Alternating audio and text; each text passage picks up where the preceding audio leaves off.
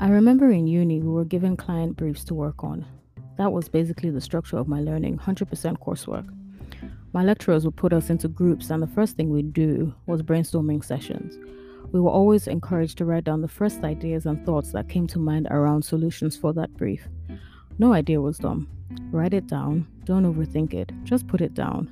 Afterwards, we'd filter and narrow down. But what this brain dumping exercise in this context does is to initially remove the unintentional boxes we put our ideas or solutions in.